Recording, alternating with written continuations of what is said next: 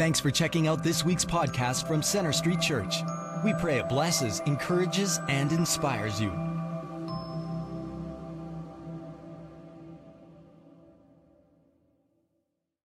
Greetings to all of you. I want to welcome all of us at Center Street Church, those of us here at Central Campus, as well as those watching from our campus in Northwest Calgary, Bridgeland, Airdrie, and South Calgary. I also want to welcome our online viewers as well. Last weekend, we started off our summer series that revolves around the questions Jesus asked in the Gospels. Asking questions was a common teaching style of Jesus. And rather than spoon-feeding spiritual truths, Jesus used well-directed questions to make people to reflect and send them on a journey of discovery. The previous weekend, we started off with the question, who do you say I am? And as I challenged us, this is a question we have to ask ourselves every day. Because how we answer this question will determine how we will follow Jesus. Today we're going to look at yet another question, and this is a popular question of Jesus. He repeated the same question a few different times in a few different ways. Now you expect the King of the universe to ask the question, what can you do for me? After all, that's what many people in power do. They want everyone to serve them. They leverage their power so others can wait on them. But rather than asking, what can you do for me? Jesus asked the question, what can I do for you? Among all the questions that we will be looking at this summer, I tell you, this is one question I wrestle with the most. I found in my own life this is not an easy question to answer because I often don't have clarity of what I want from Jesus. Oscar Wilde, in one of his plays, writes, in this world, there are only two tragedies. One is not getting what one wants, and the other is getting it. You know, how often we ask God for the wrong things. And that's because we have lots of desires, but we don't really know what our true needs are. We are clueless about what will make a lasting difference in our life. Most of our desires are mere symptoms that point to a deeper need within us. If we only address the symptoms, the problem will never go away. When a person is looking to buy yet another expensive boat to add to their list of cool gadgets, they're not just looking for a boat, but behind that is a search to cure their boredom. More amusement and entertainment is certainly not the answer. When people look for sex and move from one partner after another, it reveals a deeper need that sex can never satisfy because they're longing for intimacy. When a teenager desperately wants a specific brand of clothing or shoes, they are longing for significance and belonging. So often we seek to address the symptoms, but the core need remains within us. That's why this question, what do you want me to do for you, is such a critical question. And I don't believe what do you want me to do for you is an open-ended offer from God. That I'll give you whatever you want, fill in the blank. That will be a total distortion of Jesus' intent behind the question. But this question is meant to sift our hearts. It's intended to move us beyond superficial feelings to our deepest needs. Now, what does a doctor do in order to diagnose a medical condition? They ask questions, lots of them. When did you notice this first? How often do you experience this? How severe is the pain? The questions of the physician are meant to diagnose the problem. And that's what Jesus does with his questions. The great physician uses questions as a diagnostic tool that reveals the true condition of our heart. 2,000 years ago, there was a man in Jericho who had a face-to-face encounter with Jesus. And Jesus asked him the same question. What do you want me to do for you? The man articulated his deepest need, and it resulted in a complete life change. This encounter not only met his core need, but also helped him to become a devoted disciple of Jesus. I'm going to ask us to stand right now as we read our text for today from Mark chapter 10, verses 46 to 52.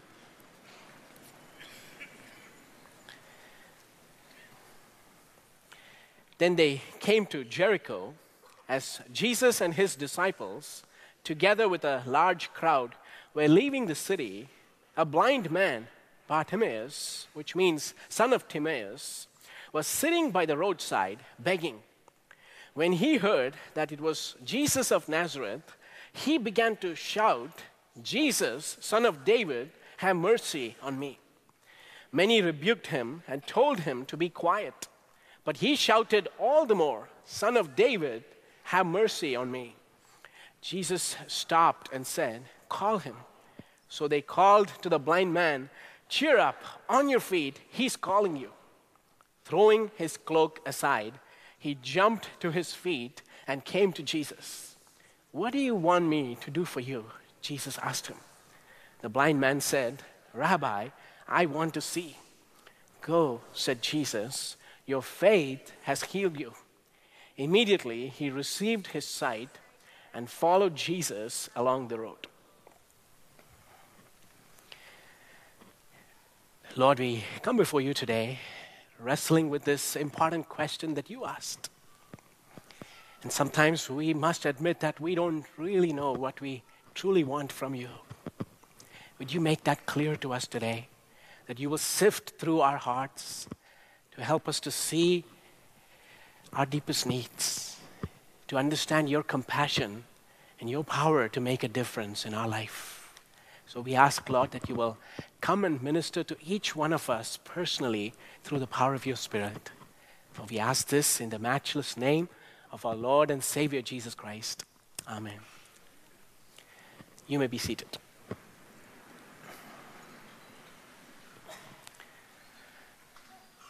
A survey was conducted to find out what are some things people pray for. And people admitted asking God's help to win the lottery, find a good parking spot in the mall, for their favorite team to win. I'm sure soccer fans were praying not too long ago. To not get caught for speeding. Well, who's not guilty of that? For someone's relationship to end. That's a little creepy. And for someone to get fired.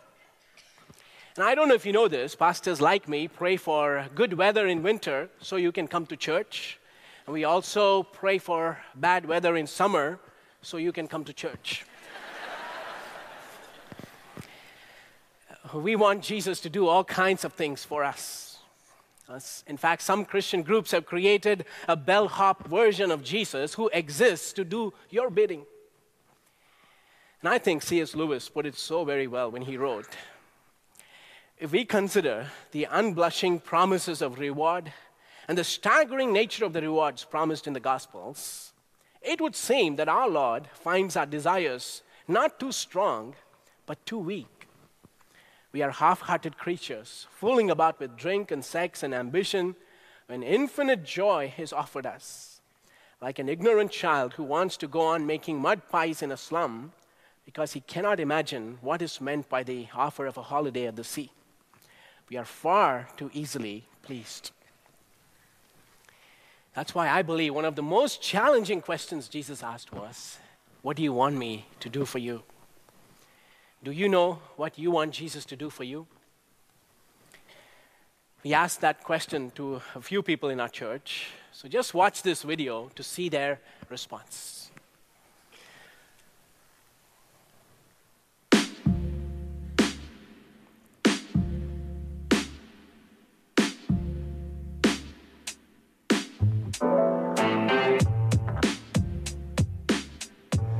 Biggest want in life? Oh, that's tough. What do you want in your life right now? I would say that my biggest want in life would be more time. because there's just so many things you could do, so many places to go, people to meet, that I wish that I could just do it all. What I want most of the time is like more of stuff. Yeah. What's some of that stuff you want more of? More time with my kids, more money, more time with family, more time off, say, vacationing or whatever. More time reading, that's one of the things I like doing. I want my family to know and to love Jesus and to follow him faithfully. I want to model that well myself. Honestly, I think it's to have a really good marriage and a family. Peace in my own relationships, peace with other people between themselves, between countries, just peace. How do you work at peace in your life? I guess peace in my own relationships just comes from mostly humility and being able to say, you know what, I might not be right in this situation, or just saying being right isn't worth fighting over. And so, I don't know, putting peace over yourself. So if Jesus asked you, what do you want from me? Great. What do you say? Thank you first.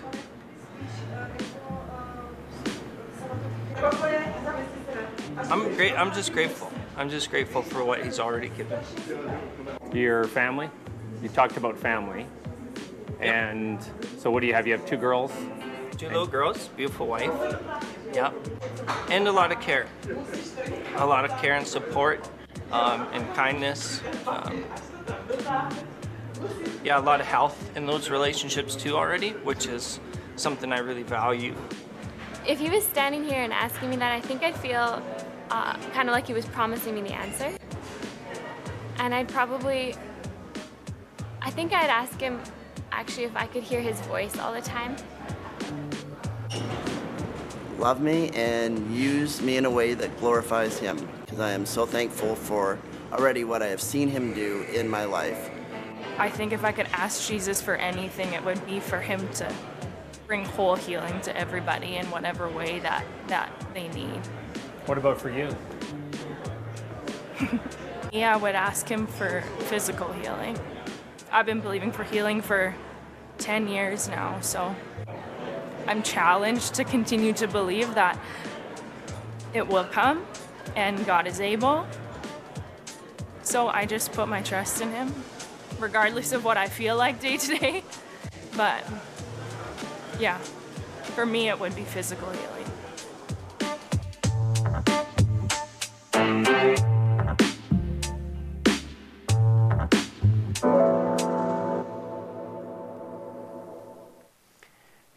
So, do you know what you want Jesus to do for you?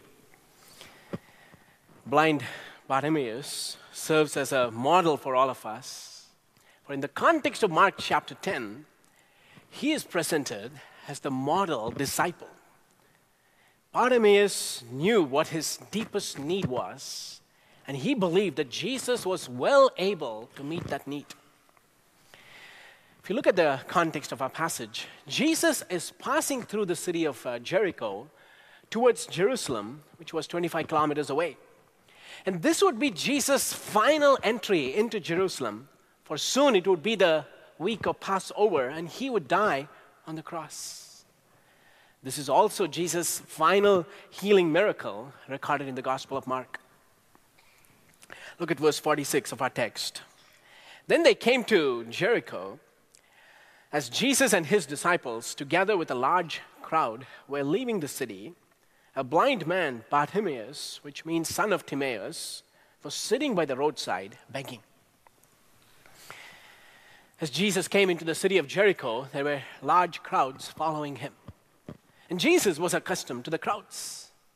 In this particular case, some of them in the crowd were his followers, and others were pilgrims who were making their way to Jerusalem for the Passover. The day began like any other day for blind Bartimaeus.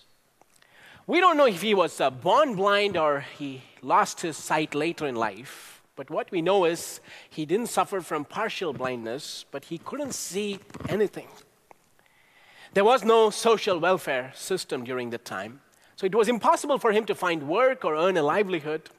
So Bartimaeus resorted to what was the only option for people like him in those times: begging, living on the mercy of others. He was not the only beggar around. Beggars were common sight in the ancient world. They positioned themselves in a strategic place where there is maximum traffic so they can get people's attention. Bartimaeus was sitting by the roadside. Much of his life was spent here. His only piece of belonging was his cloak. He would spread the cloak to collect the coins that people threw at him. The cloak was his source of comfort at night when it got cold. Bartimaeus was stuck in life, sitting by the roadside as everybody else just moved past him. There was no way out, no remedy, no one who could offer help, no one strong enough to lift him from his pit of despair. He lived in a society that ignored its afflicted, saw them as cursed or under divine judgment. In many ways, Bartimaeus represents some of us today. Maybe you are stuck in life, not able to move on, pulled down by the demands of life and its overwhelming challenges. You are in a rut and filled with despair. Maybe it's a divorce that has shaken you so much that you can't see the path that is ahead of you. Or you can't find meaningful employment for quite a long time. Maybe it's a major problem or crisis that you're staring at that's stealing your hope. And here you are by the roadside, feeling stranded, isolated. Everyone else is walking past you, but no one cares to offer any help. If that describes you, I want you to know that I've been praying for you, and the Lord wants to speak to you personally today. 1600 years ago, early church father Augustine read the story of Bartimaeus and commented, "The wretched helplessness of fallen humanity is seen symbolically in the blindness of Bartimaeus." Interestingly, if you notice this, the gospel writers hardly give names of people who receive healing from Jesus. The healing miracles are impressive, but you don't know their names. For instance, you have reference to the woman with the issue of blood who touched the hem of Jesus' garment. It was a great act of faith that brought instant healing. What's her name? We don't know. There's a man with a legion of demons. Jesus sets him completely free. His life is radically transformed. What's his name? We don't know. Most of the people who received miracles in the Gospels are unnamed, anonymous characters. In fact, this is the only healing narrative in Mark's Gospel in which the name of the person who directly received healing is mentioned. So in all probability, when Mark wrote his Gospel, people were familiar with this name. Bartimaeus must have been a well-known name in the early church. How did he become famous? Now look at verse 47. When he heard that it was Jesus of Nazareth, he began to shout, "Jesus, Son of David, have mercy on me." A regular day turned into an action-packed day when Bartimaeus found out that Jesus was coming. Generally, blind people have an enhanced sense of hearing. They rely so much on their ears. So Bartimaeus heard the commotion all around him as people hurried past in excitement. Jesus of Nazareth was passing through Jericho. Jesus was extremely popular. People were talking about him. This is a man who does miracles. He performs amazing acts of healings. He teaches God's word with authority. He even commands evil spirits and they leave. Who is this guy? Surely blind Bartimaeus had heard about Jesus. Maybe a first-hand account from someone who had encountered the Savior. And Bartimaeus knew if there was one person who was able to help him, it was Jesus. And sitting by the roadside that day, blind Bart comes to know that Jesus was passing by. This was his moment of reckoning. This was opportunity knocking at the door. He was not going to sit by the wayside and let it slip. So Bartimaeus shouted out loud, "Son of David, have mercy on me." This is the first time the phrase "Son of David" appears in Mark's gospel. The Son of David is the Messiah who brings God's kingdom. Last weekend we saw that Peter made the clear confession that Jesus was the Messiah. Now Bartimaeus makes a similar confession. He calls Jesus the messianic figure in the lineage of David. Jesus was passing through Jericho towards Jerusalem. So Bartimaeus' confession prepares the way for Jesus' triumphal entry into Jerusalem as its fitting king. Now, it's incredible that Bartimaeus had such deep, profound understanding of the identity of Jesus. He stands in total contrast to the rest of the characters in Mark chapter 10. You have to read the story along with the surrounding stories in this chapter in order to get that contrast. Mark is a skillful writer, and he intends this comparison. The religious leaders, as usual, are blind and are unable to see. They were going to plot the death of Jesus in Jerusalem. In Mark chapter 10, you also have the story of the rich young ruler who comes to Jesus seeking for eternal life, but he's blinded by his possessions and turns away sad.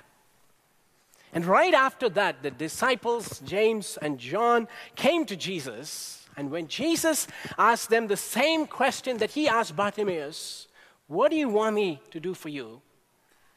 Look at what they asked for. Verses 35 to 37 of Mark chapter 10. Then James and John, the sons of Zebedee, came to him. "Teacher," they said, "we want you to do for us whatever we ask." "What do you want me to do for you?" he asked. They replied, "Let one of us sit at your right and the other at your left in your glory." Same question, "What do you want me to do for you?" Wrong response. "Make us great."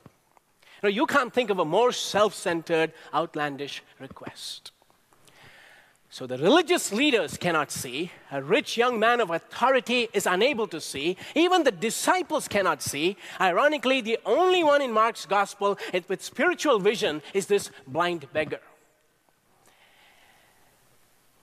While James and John show such entitlement, the beggar makes no such demands. Bartimaeus asks for mercy. For Bartimaeus knew the promises in the Old Testament of the Messiah, the chosen servant of the Lord, who will bring God's kingdom to the least and the marginalized. The Messiah would open blind eyes and would set the captives free. And that is why he was so desperate that day to get Jesus' attention. There was one problem: the crowd. With throngs of people following Jesus, how could this blind man get noticed? So Bartimaeus shouted on top of his lungs. It greatly annoyed the crowd, and they thought he was being a nuisance. So they wanted to gag him. Who is this insignificant blind beggar to get the attention of the famous rabbi? Maybe Jesus was in the middle of a discourse, as rabbis always do when they taught as they walked. So the people tried to shush Bartimaeus. Verse 48 tells us, many rebuked him and told him to be quiet. But he shouted all the more, "Son of David, have mercy on me." This was Bartimaeus' only chance. Jesus was walking past him. If he didn't get Jesus' attention, he will totally miss out. This opportunity wasn't going to come back again. In fact, Jesus would never ever set foot on Jericho again because he was headed to Jerusalem to die on the cross. This surely was a once-in-a-lifetime opportunity. Now, you have to feel Bartimaeus' desperation. For most of his life, he had remained hopeless, stuck by the roadside, pitied by others, living under their mercy. But now, for the first time, he is about to encounter hope. So he used his voice to cry out loud and get Jesus' attention. The people in the crowd were not very sympathetic. They basically said, "Shut up, Bartimaeus." And he cried, "Son of David, have mercy on me." The folks were upset and they yelled, "Are you going to keep quiet? Son of David, have mercy on me.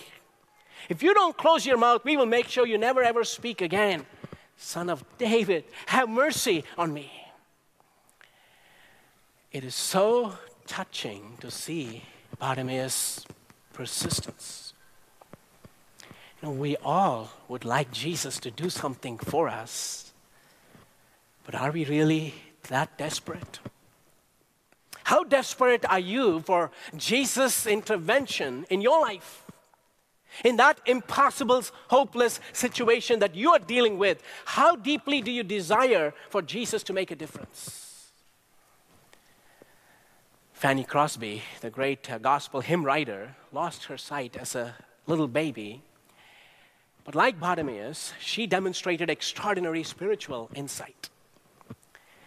Many feel that it was the story of blind Bartimaeus that inspired her to write the beloved hymn, "Pass me not, O gentle Savior.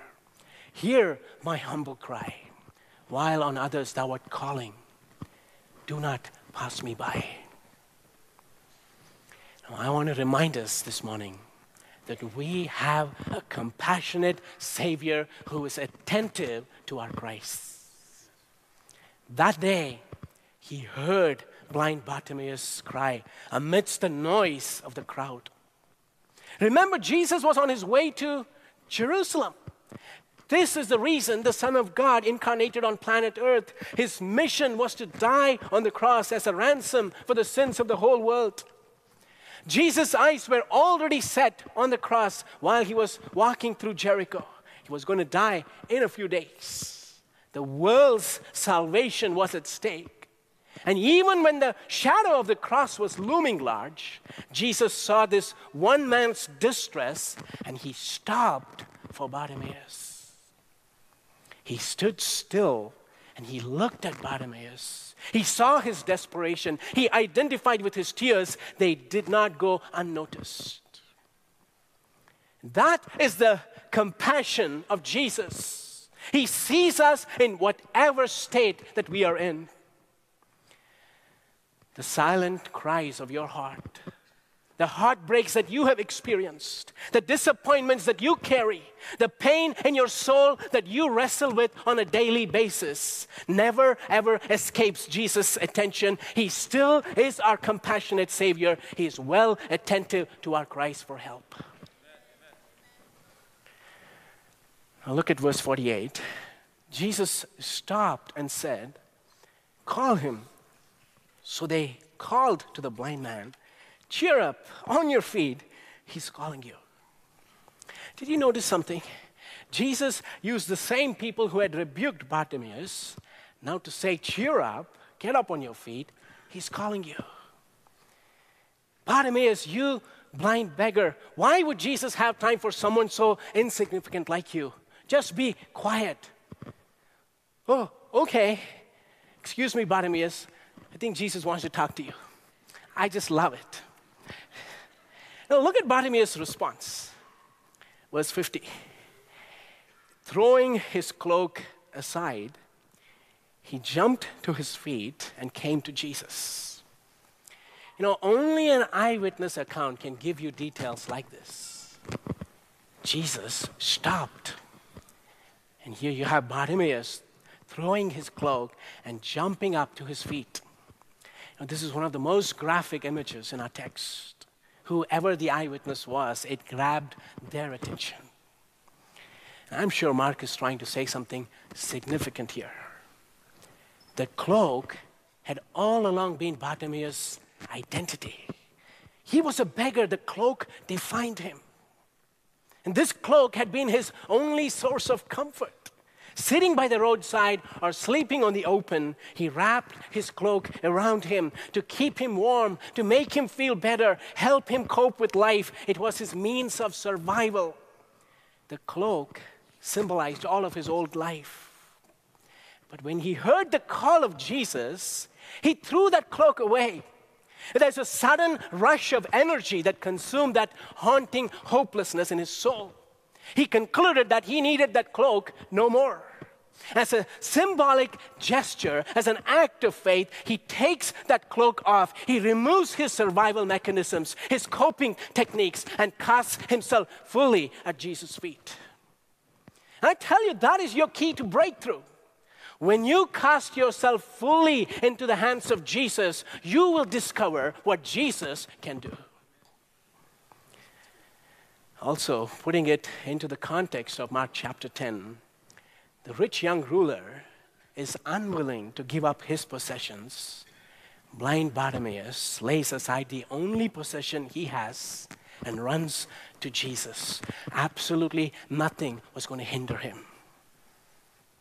And now Bartimaeus stands face to face with Jesus.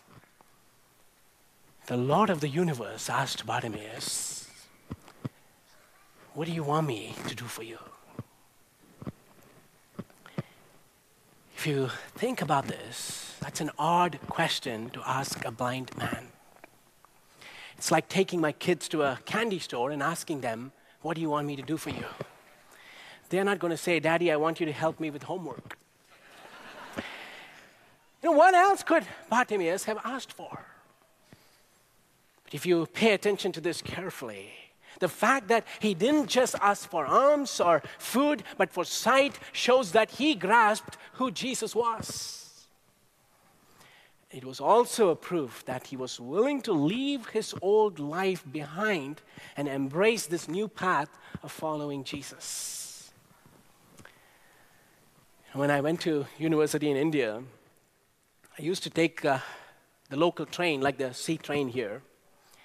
And I had to walk across a long bridge from the railway station to the main street. And this long pathway was full of beggars. There will be one every 5 feet. They will fight for their space. And many of them were lepers, some of them were crippled, and the others blind. And what is fascinating is, even when medical help was extended to them by Christian hospitals, they would refuse that offer for help because if they get well, they had to start working. Now, if you want to be a successful beggar, disability was a requirement. People wouldn't give money to somebody who was healthy and able-bodied. So the life of begging was all that they knew. It was predictable. They were all well acquainted with it, and they did not want to change. Oftentimes, we are like that. We like the status quo and don't want to change. We get used to a certain way of life that we get comfortable with our problems, even with our miseries. We use the victim card to get people's attention. You know that there are some people who always talk about their problems. Do you have anybody in your life like that? Why? Because they're so addicted to their negative experiences and emotions that they always want to throw a pity party for themselves. And that kind of an attitude, unfortunately, doesn't help. Jesus constantly invites us to stop being a victim and desire the life abundant and full that He has in mind for us. So when you hear Jesus calling you, throw off the cloak and come to Him with great expectations.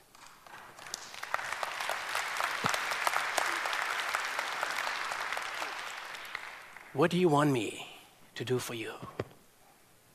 Jesus wanted Bartimaeus to articulate his need. So look at verses 51 and 52. What do you want me to do for you? Jesus asked him. The blind man said, Rabbi, I want to see. "Go," said Jesus, "your faith has healed you." Immediately he received his sight and followed Jesus along the road. Sometimes when Jesus asked a person what they wanted, he not only gave them what they asked for, but also what they truly needed. Bartimaeus asked for sight. And Jesus tells him, "Your faith has healed you." The word healed has a double meaning. It also means saved. So it intends both physical and spiritual healing. So Jesus is saying, "Bartimaeus, your faith has healed you. It has made you whole on the inside and the outside. You are a new person. Now go your way." What did Bartimaeus do? Many people, if you notice, who received healing in the Gospels went their own way. They received what they so desperately wanted. Jesus was their vending machine. "I got it. I won the jackpot. I'm now going to pursue my own dreams. See you later." But not Bartimaeus. Our text tells us explicitly, he followed Jesus along the road, along the way, which is symbolic of the path of discipleship. Where was that road leading to? Towards Jerusalem, and it would end on the cross. The account began with Bartimaeus seated by the way, but it finishes with Bartimaeus following Jesus on the way. Mark is presenting him as the true disciple who understands the identity of Jesus, acknowledges his own helplessness, is willing to risk ridicule. He relies on the mercy of God and follows Jesus all the way to the cross and embraces his mission. So that is Bartimaeus' way of saying by his actions, "I have decided to follow Jesus. No turning back, no turning back."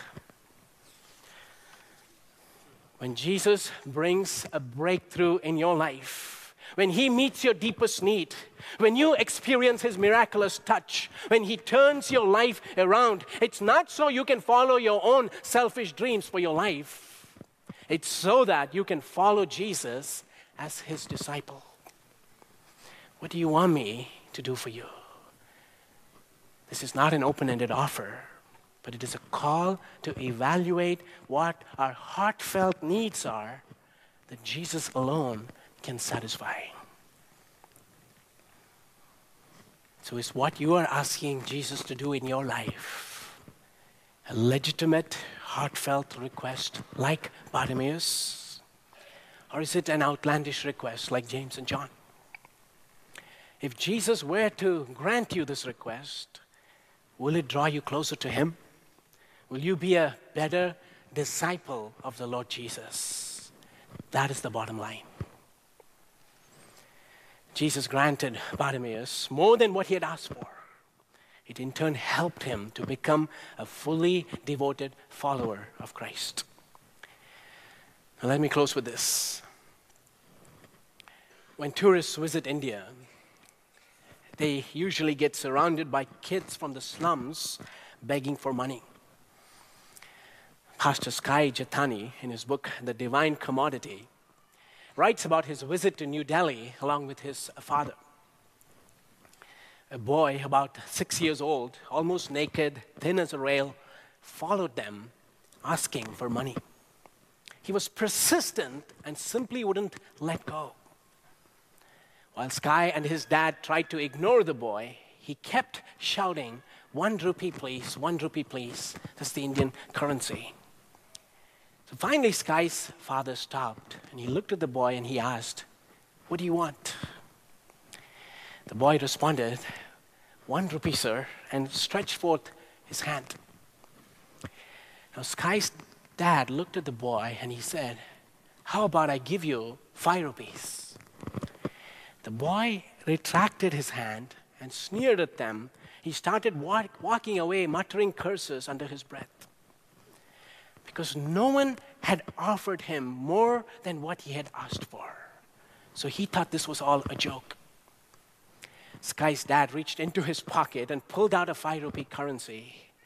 And the stunned boy realized this was for real. He kept staring at the money in utter disbelief, totally astounded. And finally, when realization hit, he fell at their feet, saying, "Thank you, thank you." And Sky Jatani says in his book, "This, I imagine, is how God sees us. We are miserable creatures in desperate need of help. Rather than asking for what we truly need, rather than believing God's generous promises, we settle for lesser things. We ask for the wrong things. And when God refuses to grant our misled desires, we walk away cursing Him under our breath. And we simply cannot imagine a God who would give 5 rupees when all that we desire is 1. I'm going to ask us to stand as we come to an end.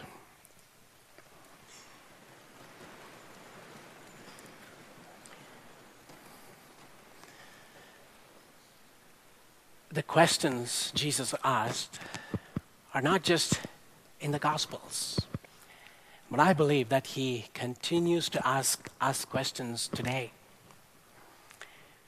So this very question that He asked Bartimaeus is the same question that He poses to every single one of us here. What do you want me to do for you? And I believe Jesus is here in this place, and He is walking by. And it's an opportunity for you to get His attention and let Him know what you truly need. Be concise and clear and specific. I'm going to give you some time to reflect on that question. And at this time, I'm going to invite our prayer partners to come up here and line up here at the altar. If there are any pastors and ministry leaders, please come forward here as well.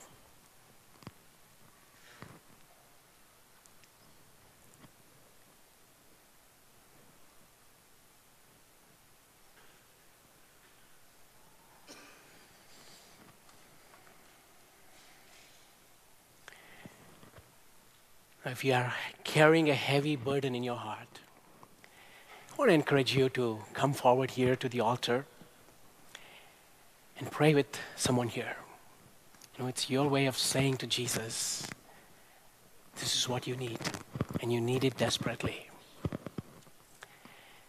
So in the silence of this moment, feel free to just come forward here to the altar. The rest of us, it's an opportunity for us as well, even while we are standing there in the quietness of your heart, to express your true needs to Jesus. He is still a compassionate Savior, so He is not going to walk by without looking at you. Let's maintain a moment of silence. For those of you who want prayer, feel free to come forward here. And after a moment of silence, I'll close this in prayer.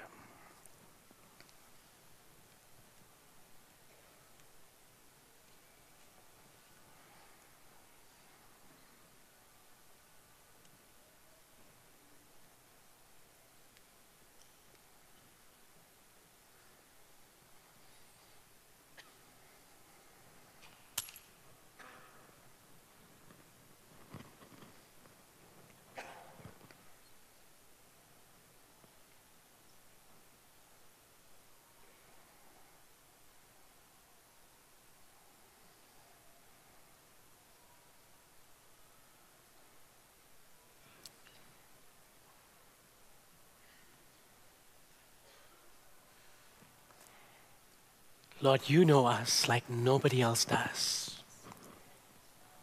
You know what our true needs are. So we come to you today believing in who you are, that you are a compassionate Savior.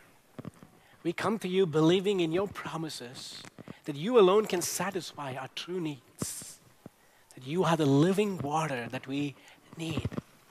And when we come to you and when we drink of you, your promise is that we will thirst no more.